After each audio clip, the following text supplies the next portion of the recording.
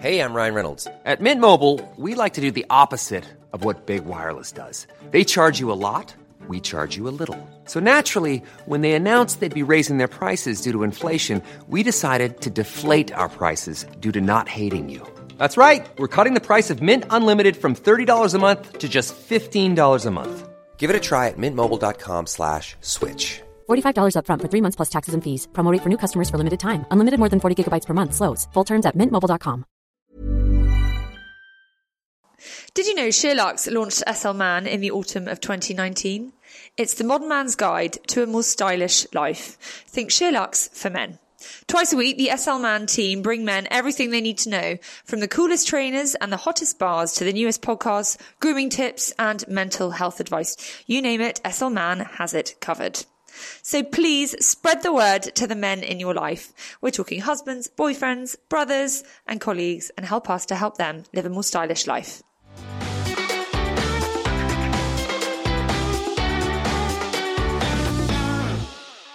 Key for Life was founded in 2012 by Eva Hamilton MBE, who had worked with marginalised groups for over 30 years.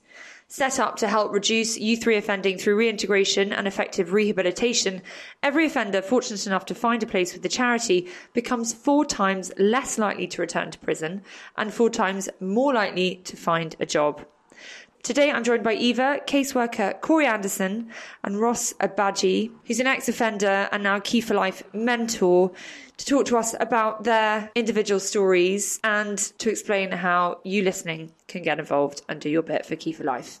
To you all, welcome to this Sheerluxe podcast special.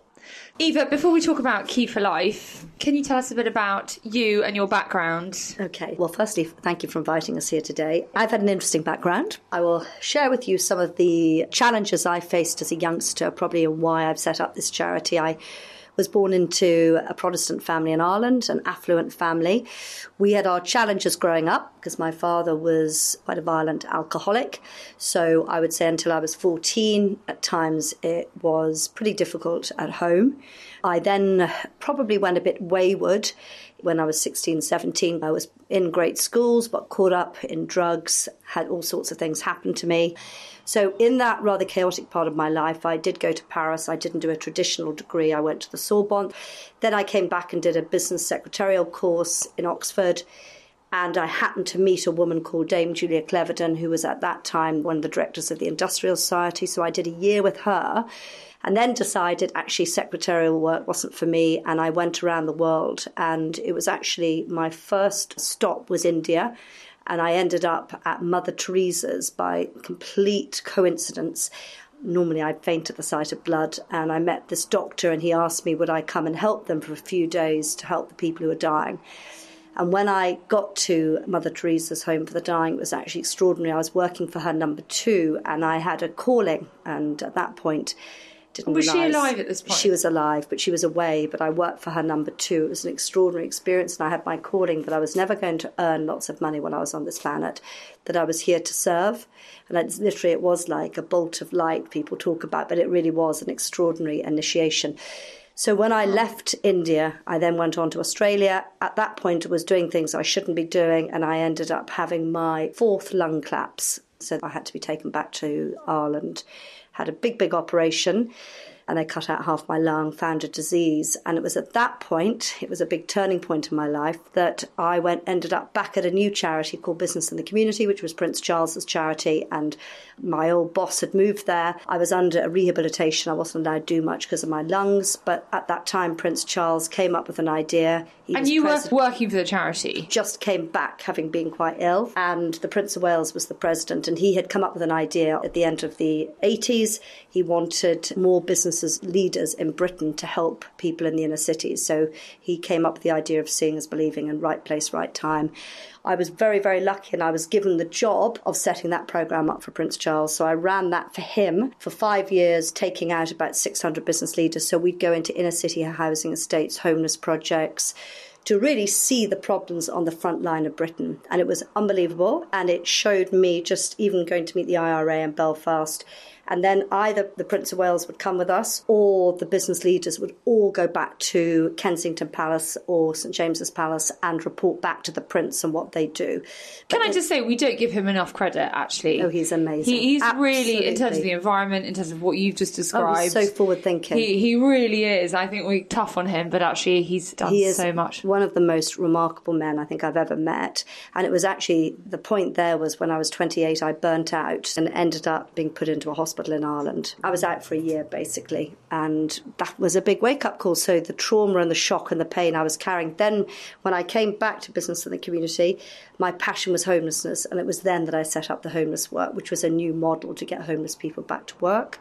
So I ran that probably for the best part of 10 years. And what was amazing about Ready for Work was that how it happened was that I was in a homeless shelter in Bristol doing a recce for a visit and found 4 men injecting their feet with heroin because they were the last veins left in their body. And on the train, on the way back to London, I had a light bulb moment, which was, if children can go and work experience, why don't I apply the same to the homeless? Got back to London and found about 12 companies, including BT, Reuters, Virgin Records, and said, will you offer rough sleepers work placements? They all thought it was a crazy idea. Said, we'll do it. And of the 14 we put out over 2 weeks, 13 completed them. And then Marks and Spencer rang me 6 weeks later and said, we've heard what you've done.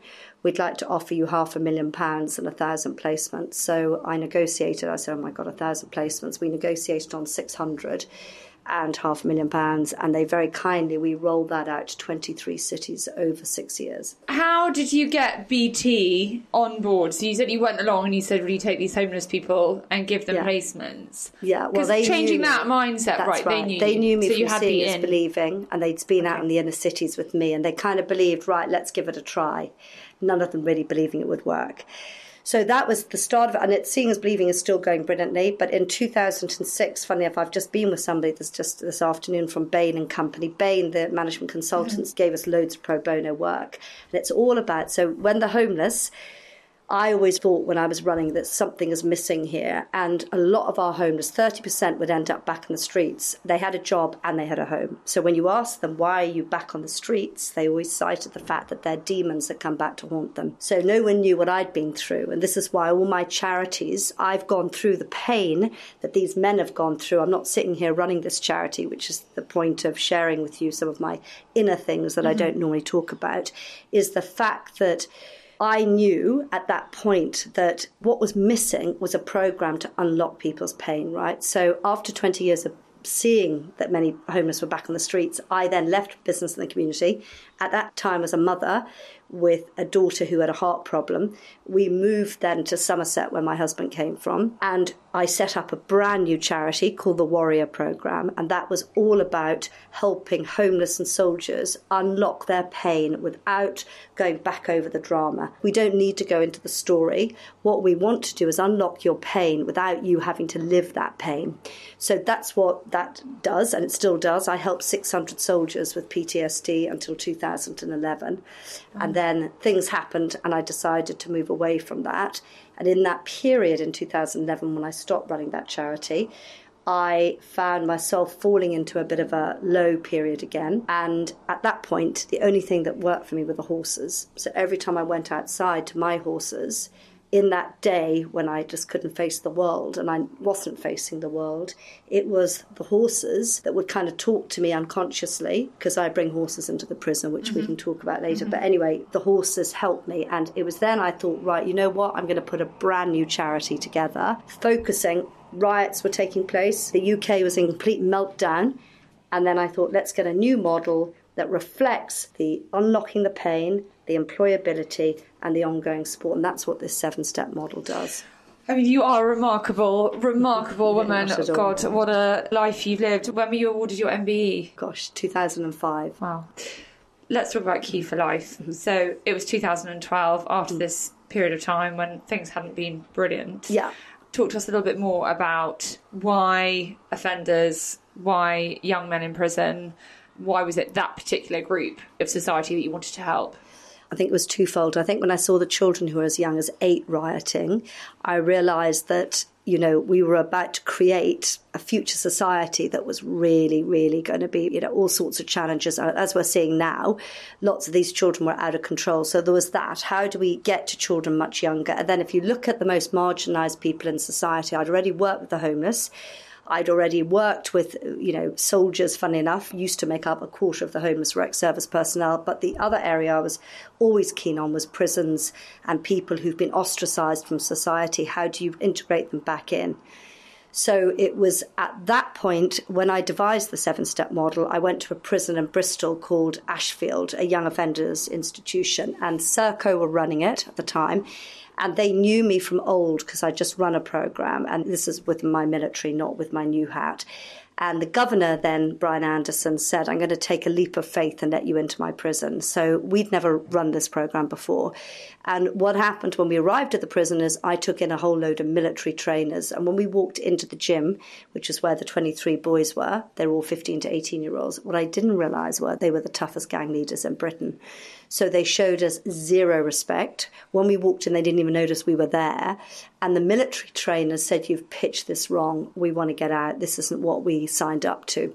So I was like, oh my God, please just wait half an hour until the horses come in. And then when the horses arrived, it was extraordinary. We had 2 mares, 2 female horses, and they were in the yard beside the gym, and they went absolutely ballistic. They were cantering around, whinnying, get us out of here. They could feel the energy that these prisoners were showing. So, and then what happened was the minute the prisoners saw the horses, they all hid under the chairs and they wouldn't come out of the gym. They were too scared to come out and they were too scared of the horses. So I realised at that point, actually, they had fear. And the minute that happened, we got them outside, we got them working with the horses, we brought in the music industry, we brought in Universal, we brought in Darkest Beast, who runs Island Records.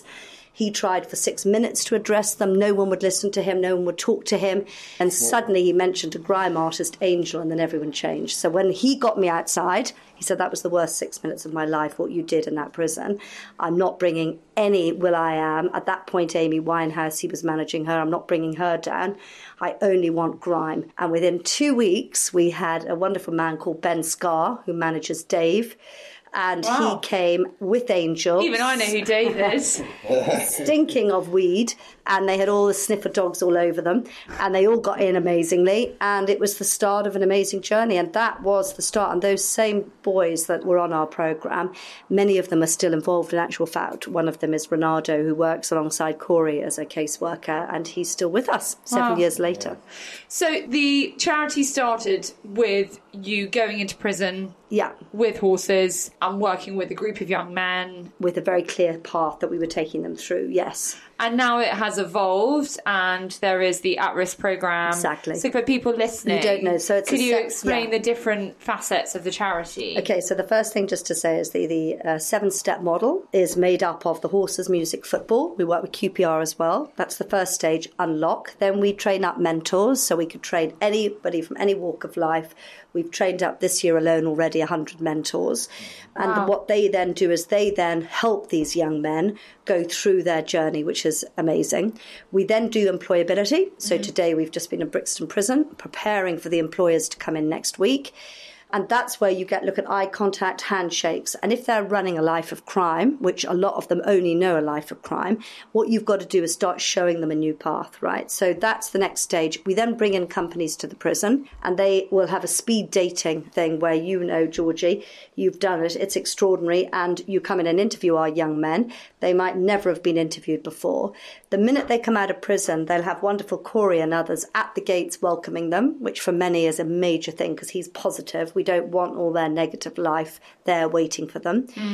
That's putting them back into their old place. The next thing we then do is within about 10 days of being out, they go and get suited and booted.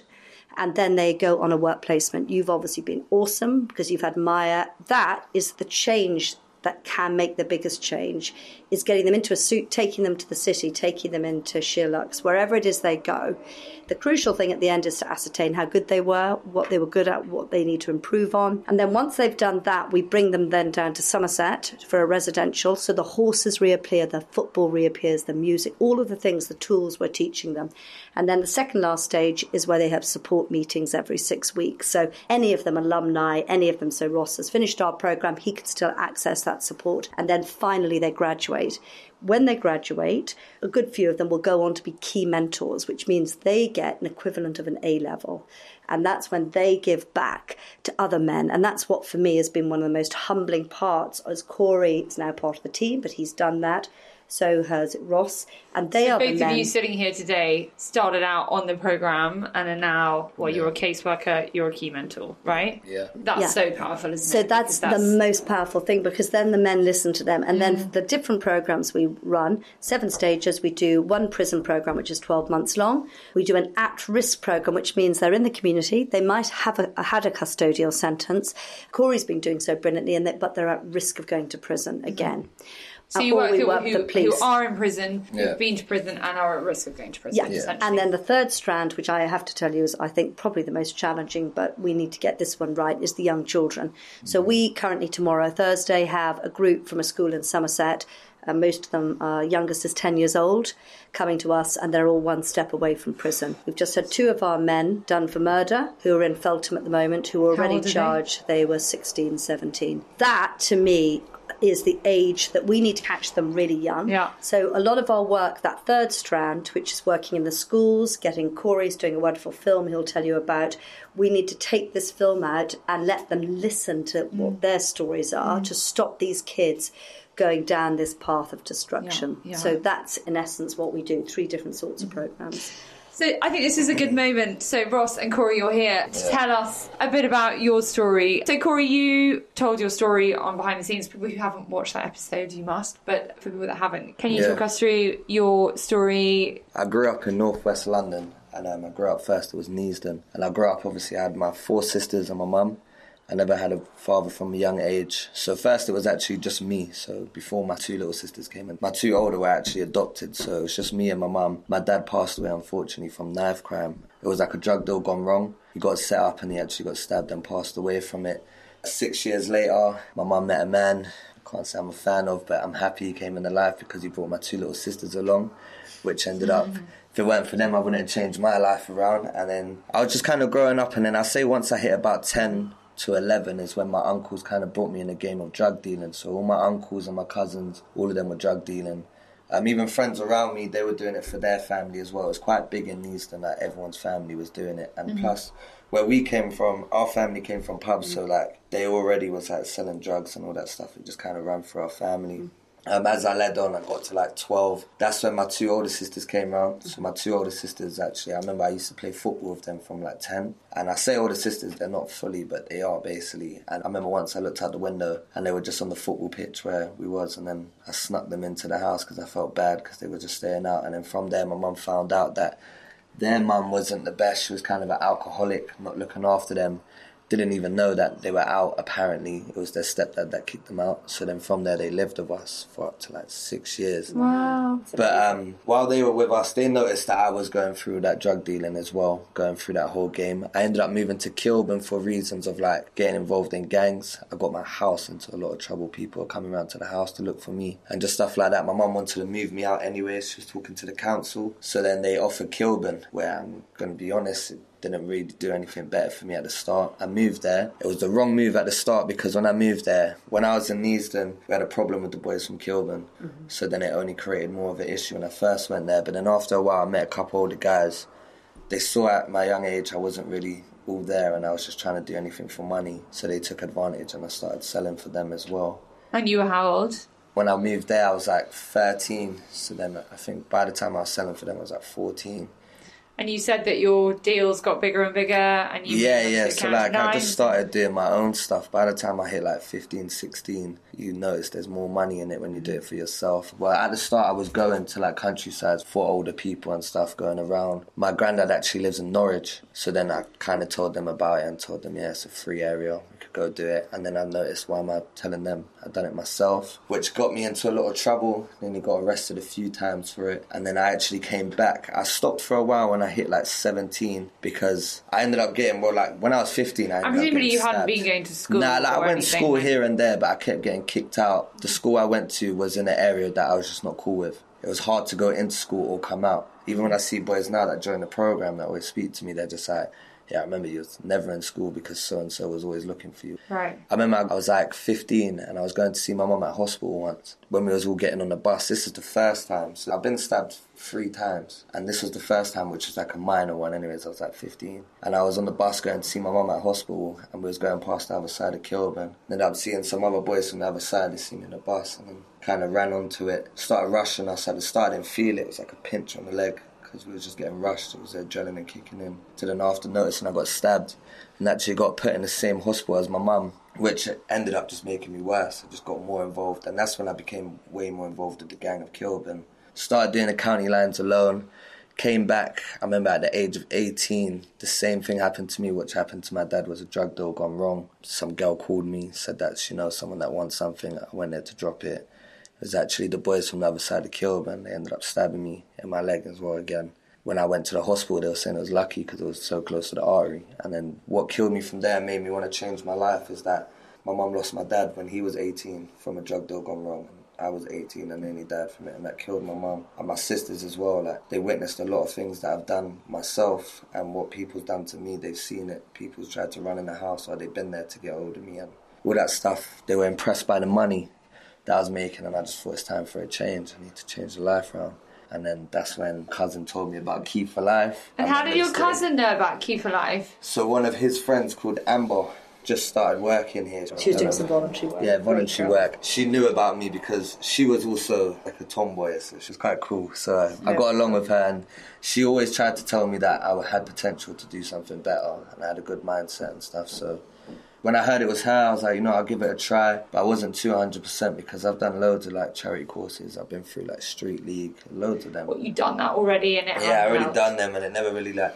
But then again, I never put all my effort into it because I was still selling. So it was like 50-50 showing up and stuff like that. So she persuaded you to go along? My you went cousin to a meeting? persuaded me to. I came in. I remember the first day clearly. We was in central London. And I came up into the office and I just walked in and I'm not really comfortable with... I never used to be anyways, comfortable with new people around me.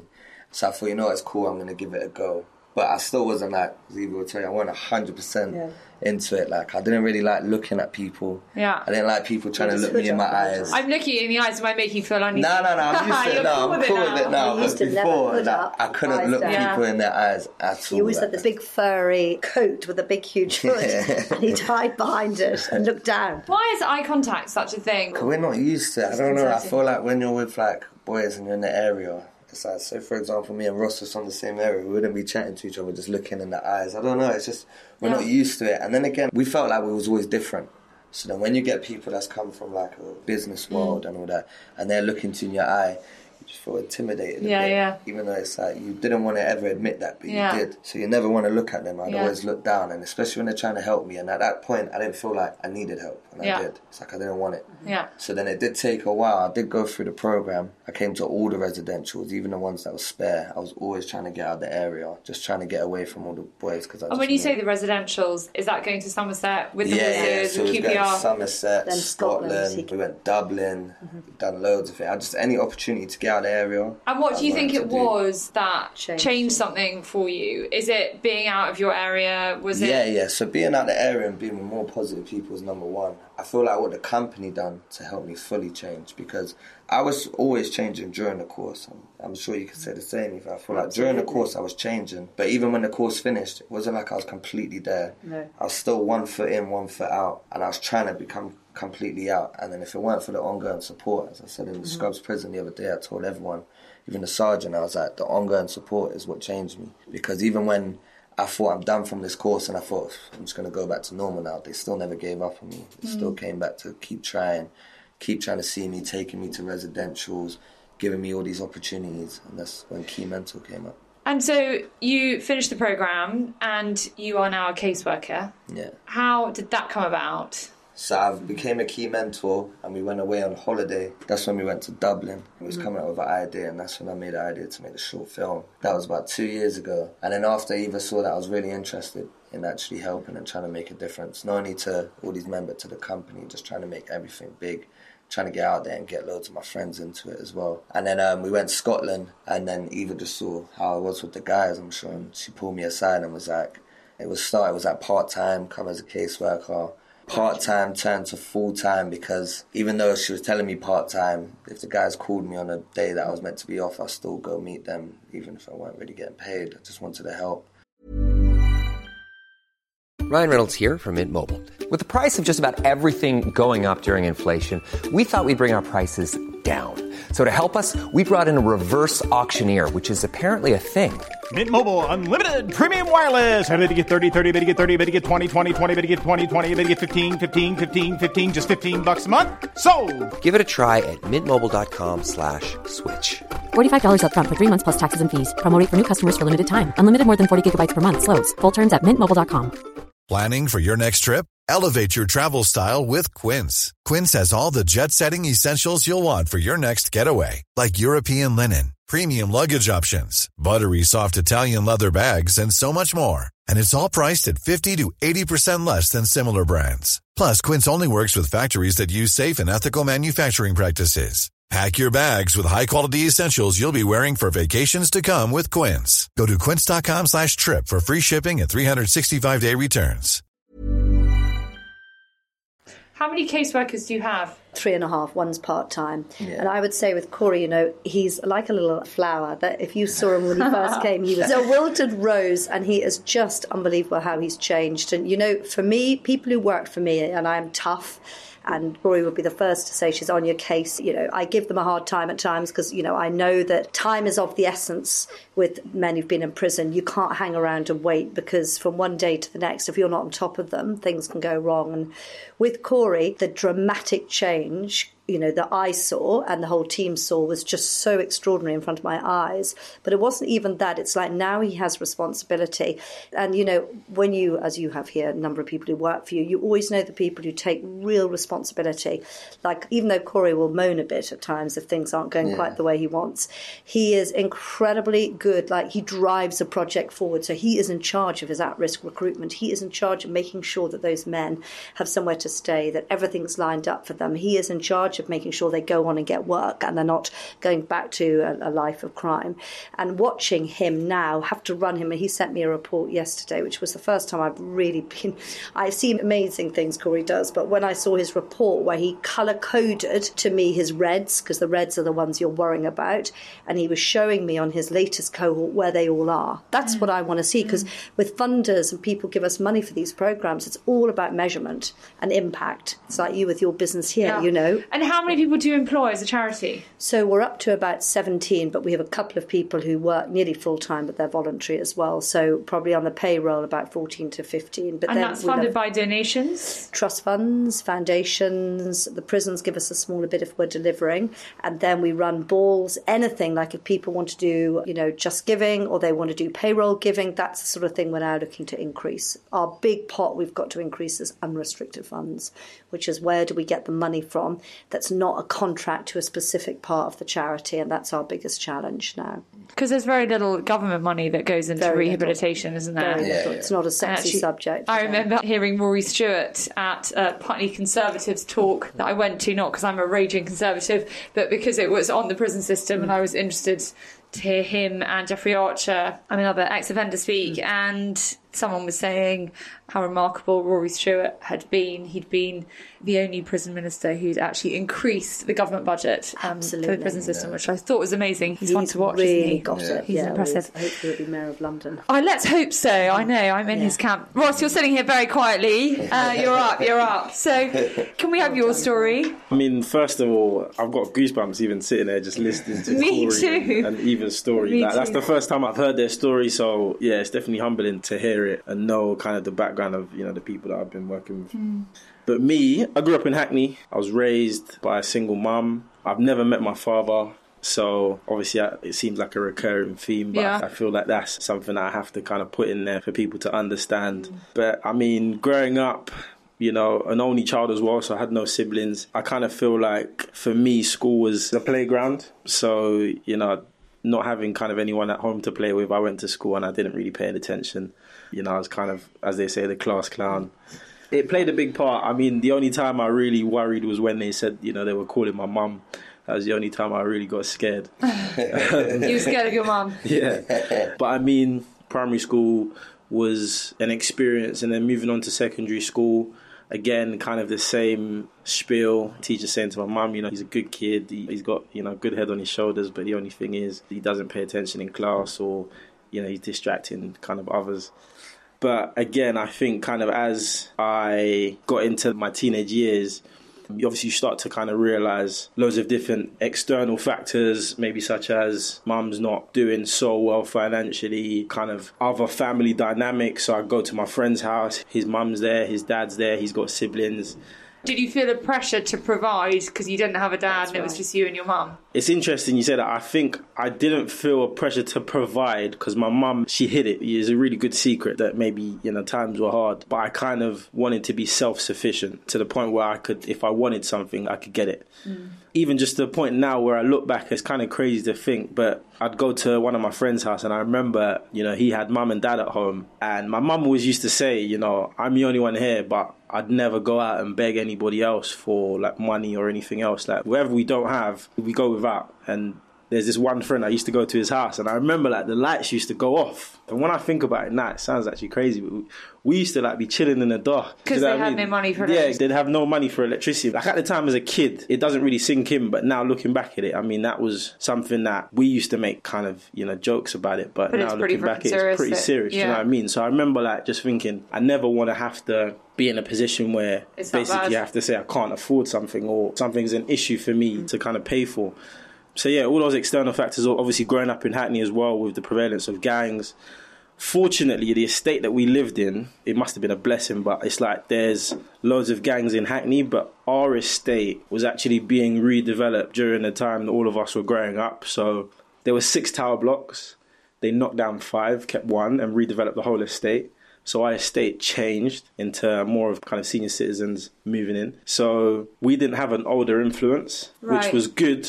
You're growing up with all these impressionable young guys in such close proximity. That's right. Yeah, very true. I think that kind of close proximity is a big kind of factor for the kind of issues that we face today with youth crime and violence. I think everybody's a bit too concentrated in one location. When did crime come into your life? I'd say probably from about 16, 17. I used to like little robberies. What's a little robbery? Okay, so I remember like from like year 9, 10, 11, I remember people used to come outside our school and these guys were kids that never went to school and they would rob kids after school. So it was literally just like you're waiting until 3 o'clock to basically just make sure you get on the bus and make it home without being robbed for any of your possessions. So for me, I remember looking at that and just thinking, this is happening to us. Why don't we do this to somebody else? And it's the wrong way to look at it now. But I mean, me and a few friends, we then used to decide, okay, we're going to leave school and then go to another school and rob some kids from another school. So it just started off with small petty robberies, robbing people's phones, some money they had. It was really small stuff, but I think when it escalated was kind of realising that drugs were quite prevalent in our community. So I started smoking weed probably in year 11, just kind of leaving school, and then obviously got into selling. And from selling drugs, I then got into just looking at little different schemes. And for me, I feel like now, looking back, it was just my kind of way of being entrepreneurial, of looking at different ways for me to kind of make funds, for me to be able to, buy whatever it is that I wanted. I mean, it is entrepreneurial. You can't. What kind of selling drugs or money laundering and stuff? So, I mean, I sold drugs, but then, for instance, I got caught for a robbery when I was 17. I went to court. This was my first experience with kind of judiciary system. And I got a suspended sentence, and it was me and 3 of my friends. And literally, I was the person. We were on our way out, on a night out. I saw a guy on the train. He had a phone that I liked. I told my friend, I'm going to rob this guy. And 2 of them decided to kind of follow me. I robbed this guy's phone and we got caught. And from there, I remember that was our first kind of contact with the law. And from then on, we all got 300 hours community service. But from then on, for me, that was like a graduation, because I went to community service, and at community service, I met a guy who sold counterfeit money. And he was selling £1,000 worth of £50 notes for like £125. So, for instance, I go to him and get like 5,000 £100 in fake money, use that money now to go and buy various stuff from Gumtree or from shops or from wherever I could shift it to basically make it, convert it into real money. So that was another avenue I got in just because I'd kind of done this first robbery. And then I got caught again, and that was actually for a sale. I went to go and buy 2 Samsung S4s from a Russian guy in Sloane Square. And it was funny because like every time I went to go and purchase things, I'd go suited up, I'd go looking very smart. And I think this guy just, from the first phone call, he kind of knew, you know, something was up. But yeah, when I got in the car, it's so mad because he pulled up in a Bentley. I don't know what I was thinking, but I got in the Bentley, I gave him the money. He just looked at the money and he looked at me and he just locked the doors. And he was like, "You're lucky, because if this was in Russia, I'd take you to my house and I'd beat you up." But he was like, "I'm going to call the police." So yeah, literally police were patrolling the road, and yeah, he called them over, and that was the second time I got arrested. What was your sentence then? So then I was actually still on a suspended sentence for the prior robbery, but as soon as I got arrested, I kind of was like, oh wow, okay, this is quite serious, because the first time I was with 2 other people, which makes you kind of feel comfortable. This time I'm by myself. You're on your own. So I was like, okay, I need to kind of get my life on track. I enrolled in college like the week after I'd been arrested, so they bailed me. And did you enroll because you knew that would get you bail, or because you were interested? I think both. I enrolled because I knew it was going to get me bail, and then I enrolled as well because I wanted to do my mum proud and, you know, kind of get an education, go to university and, you know, show that I'm kind of not just, you know, a waste. So did you go to college? Yeah, so I went to college. I did an access course for a year. During that course, me and my tutor developed a really good relationship in which he actually wrote a fantastic statement for me to give to the judge. And the judge read that and he said, you know, the person that I'm reading about here is not the same person that, you know, committed this crime. So he gave me another suspended sentence. And it was at that point that I kind of saw my mum distraught. And I remember it was in Elephant and Castle, Southwark Crown Court. And from there on, I made the decision that day that I'd never come back to prison or put my mum through that again. So did you do any time? No, I didn't. I just ended up getting another community service, put on another community service program. I think I got a fine. And that was the end of crime? That was the end of my crime until 25. I didn't really kind of involve myself heavily in crime. So I worked legitimate jobs. And did something change in 25? So unfortunately, I didn't stick to my word and I landed myself back in the same situation. But at 25? Yeah, but I want to say, obviously, during that period of time, I'd not engaged in kind of crime heavily, and I'd worked for a European distribution company, working as an independent kind of business operative, selling some of their products within the kind of a distribution network.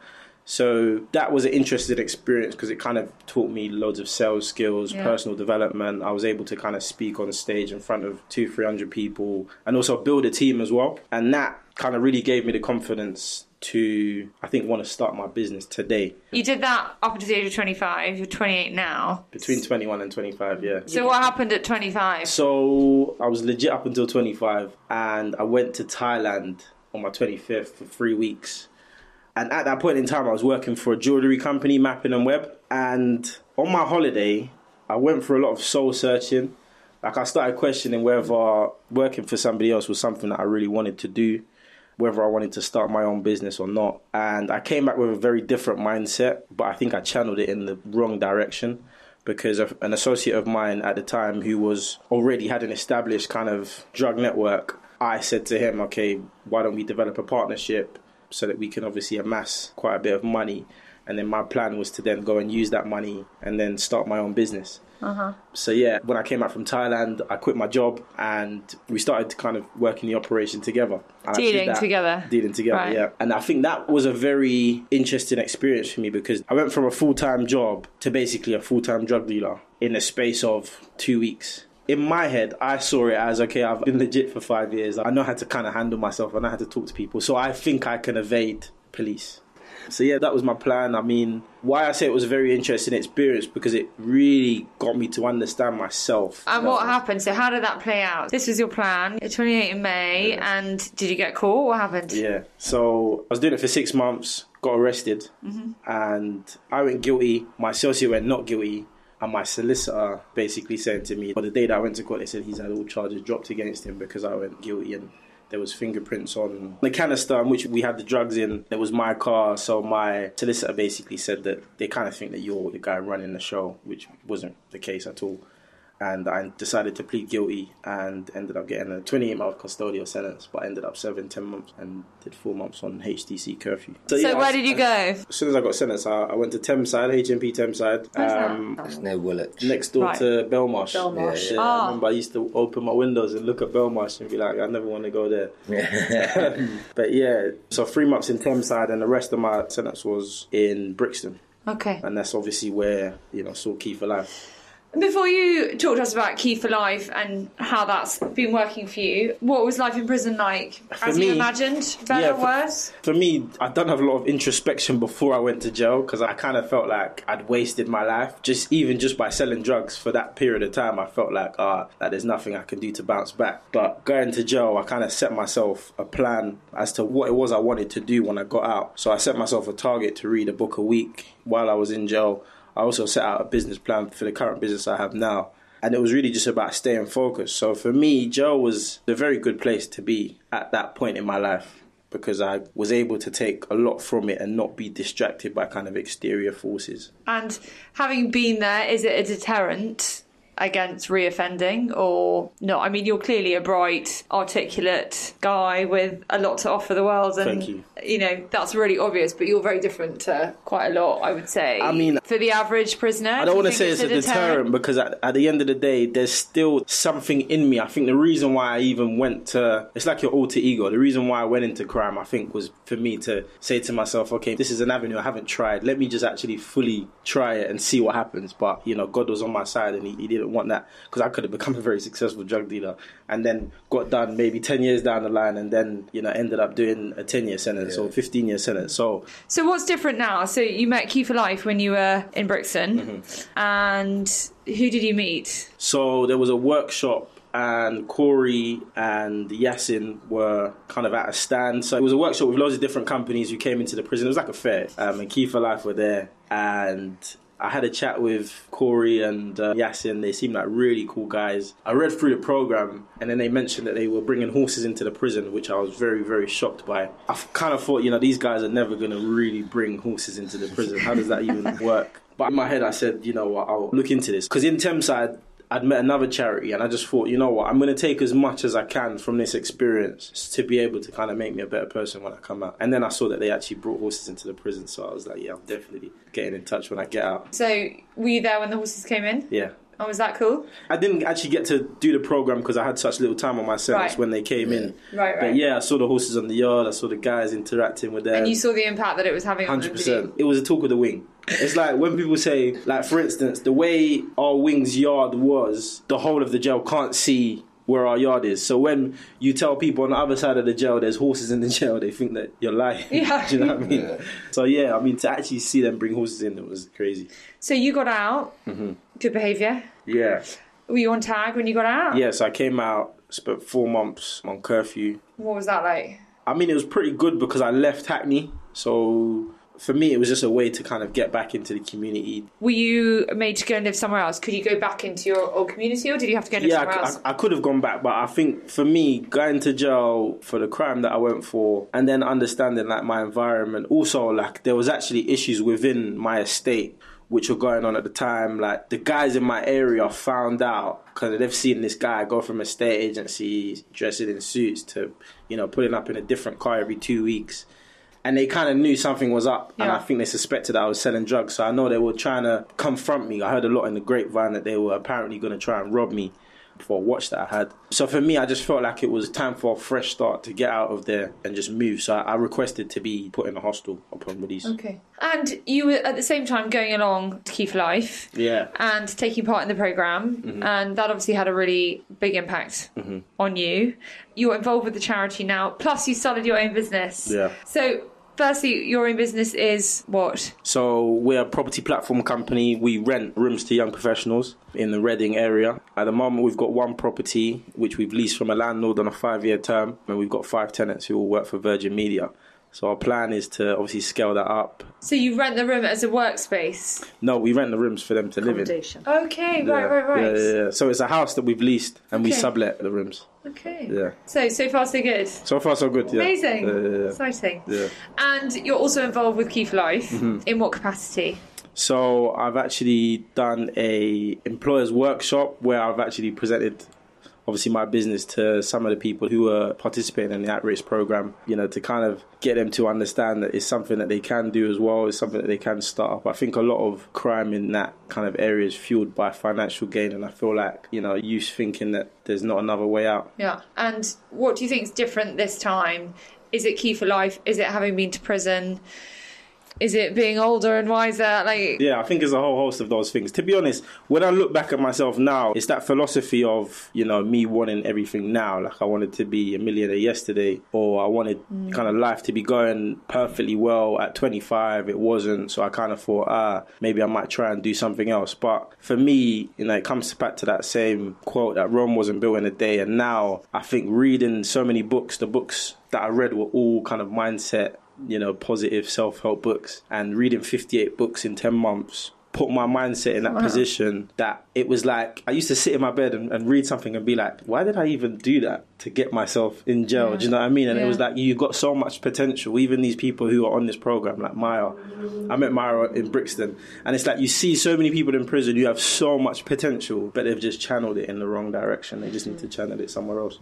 Do you think, though, you are exceptions to the rule? Like, as I said before, you're clearly a bright guy. Like, for a lot of guys, it's just the writing on the wall. No? Like, what can we as society do to prevent this? I mean, your programme for 10 to 16-year-olds sounds incredible and essential. Yeah. I think he's a very motivated human being, as is Maya. There's a number of them who are very motivated, but I think it's the impatience. So when you hear his story, which I didn't know the whole story, it's interesting to see when he was doing well, before we met him, he reverted back to crime. Yeah. And I would hope now that Key for Life has given you the insights and a new way of running your life, that you don't have such temptation. I don't know, would I be right? Yeah, 100%. I mean, my mindset's in a very different place to where it was when I engaged in the crime. I think now there's not even a thought in my head of going back to a life of crime. It's just the fact that, you know, being legit and kind of building something for yourself is way better than having to look behind your back. That's or worry if somebody's chasing you, or worry if you owe somebody money, or, do you know what I mean? Peace of mind for me is now kind of the ultimate goal. Yeah, and you see, what I would say is that a lot of the younger ones are after the money. And everyone's after earning quick cash, and whether it's drug dealing, robbery or whatever. But when they, like you've just said, peace of mind, because that's all dirty money. So it doesn't feel right anyway. It doesn't leave you feeling great. You know, you might have a wad of notes under your bed, but, you know, what you've just said, the peace of mind is probably the most important thing. The problem with the younger kids is, you know, they're going through the motions, aren't they? They're watching the big guys with the big cars rock up, the lifestyle they've got, and they think they want that. And it seems like hard work, and as you both said, you know, you didn't have father figures, and that has a huge impact. No role model. You know, not having... I feel like not having any father figures. Well, no, I'm not saying like it's a good thing, but it kind of gives you that one step ahead of realising you're kind of the man of the house, and you got to kind of mature from a young age. Do you know what I mean? Because I've got younger siblings, so it's like, at the time I weren't looking at it like, oh, I just got to stay legit, and that I was looking at it like, I got to make money for them. That's it. That's so you're providing. I feel like that's how it was at the start, and then after a while you come to realise, as I said when I met Key for Life, it's not all about just bringing the money to the table. It's actually about showing them what life and all the things that's going to come across in their paths and how to deal with certain things. I feel like what we need to do to help, and I say every time with youth, is that we need more organisations for youth, because Key for Life's massive, and I hope it gets bigger and bigger and works everywhere, even out of England and in other countries. But we need more. We need more in different places. And for people listening, I mean, for me sitting here who had such a different upbringing to you guys and completely different opportunities and a father figure and an amazing education, it makes me feel so lucky. It makes you realise that, you know, it's not nature, it's nurture, and that it's so important that we as businesses get involved and do our bit. And back to my point in how little funding goes into the prison system, that goes into rehabilitation, that goes into what you're doing for the 10 to 16-year-olds. You know, for people listening who might be wanting to get involved, what is it that you as the founder of the charity, want from people? You know, if we can raise the profile of Key for Life to people in businesses, is it placements? Well, I would is say, it mentors? What is it that you need? Is it fundraising? All of those things? What's the I think, priority? you know what, it's a combination, but what I would say is that last year Nile Rodgers from Chic launched our United Flag. Is a kite mark that we will be giving to companies like yours and others, people who actually employ offenders, because at the moment what we know is that 49% of companies in Britain will not hire somebody if they've been in prison. We also know that 51% of companies believe that people who've been in prison do not have the right skill set to work. So we have a big, big challenge. And to my mind, this flag is going to actually encourage businesses in Britain to be inclusive with their workplaces, not looking at an exclusive workplace, which is what I feel a lot of companies are doing. We all need to play our part. When you mention the word prisoner or you mention the word prison, a lot of people get very turned off by that. Which you can understand, Which is I think. Absolutely right. Of course they do. But when you hear people like Ross and Corey, you know, they've understood they've done wrong, but they want to make a change. It's those steps now that we need. So the biggest challenge to people listening to this is, right, work placements, 3-day work placements. We want companies not only to offer work placements, but jobs. We also want people to help with mentoring. There's such a great experience. It's such a development tool. It's one of the greatest things you can do by personally helping somebody who's been through the prison system or at risk of going to prison. And then, of course, importantly, if people suddenly think, oh, that sounds quite interesting, Key for Life, we'd love help. You know, there's all sorts of ways. Funding is really important. You know, there might be somebody who wants to run a marathon, somebody might want to run an event for us, somebody might want to do something with some of our young men that's going to generate some money. It doesn't matter, all down to payroll giving. You know, money is important. We can't do this without. But I would say it's the opportunities that businesses can provide is probably the most important thing. And just to change their mindset and change their policies so they will hire people and give them another chance. This is untapped potential we have sitting here. Yeah. And for people who might be nervous about having an ex-offender into the workplace, it was a question that I had. Has anything ever gone wrong? You know, I've got a load of women here. I'm bringing in people with a criminal record. You know, I've got to protect my workforce. Is this safe? It is, right? Yeah, and it's and all it. very police, and you're in touch. You know, you're chaperoning them to work. You are very, very involved. Guys, we do risk assessments. You can never say never. Anything can happen in any business. But what I can say is that we hold their hands. We know the men. We bring them here on their work placements. When they get a job, we're here to support both the company and with the placement and the individual.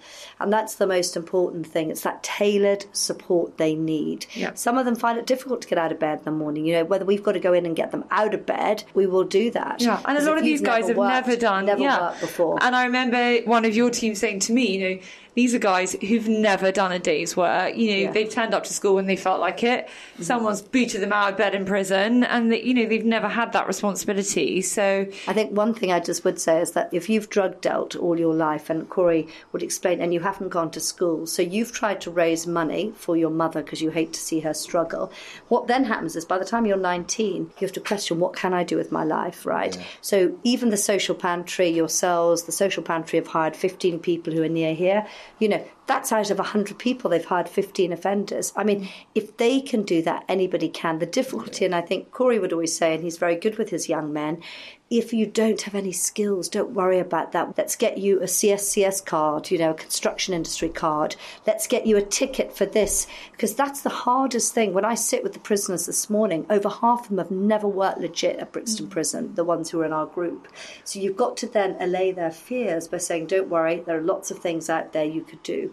Now, yes, you take a massive pay drop because you're not earning thousands, but as you say, you've got the peace of mind. And that's what we're trying to do, is change these men's mindsets. If you're sitting there listening thinking, well, I work in media or I work in marketing or whatever it is, and a guy out of prison is not going to be interested, an initial work taster is just about getting them in a different mind frame, getting them, you know, used to turning up on time. And so don't be put off. Don't think that your industry counts you out of, you know, being appealing to Key for Life. And if you're sitting there also thinking, I'm going to go to my boss, to my employer, and they're going to say no, go to them and just get them to say yes. Work on the answer being yes, not on it being no. And on that note, I'm going to say thank you all so much. It just blows my mind what you guys achieved. Eva, wow, I salute you, and I look forward to working with you, hopefully, for many more years ahead. Great. Thank you, my lovely. Thank you. That's it for today. If you enjoyed that, then do please rate, review, subscribe, and tell your friends. We will be back soon. Thanks very much. Bye-bye.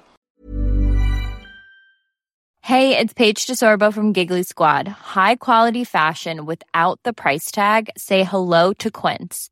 I'm snagging high-end essentials like cozy cashmere sweaters, sleek leather jackets, fine jewelry, and so much more. With Quince being 50 to 80% less than similar brands.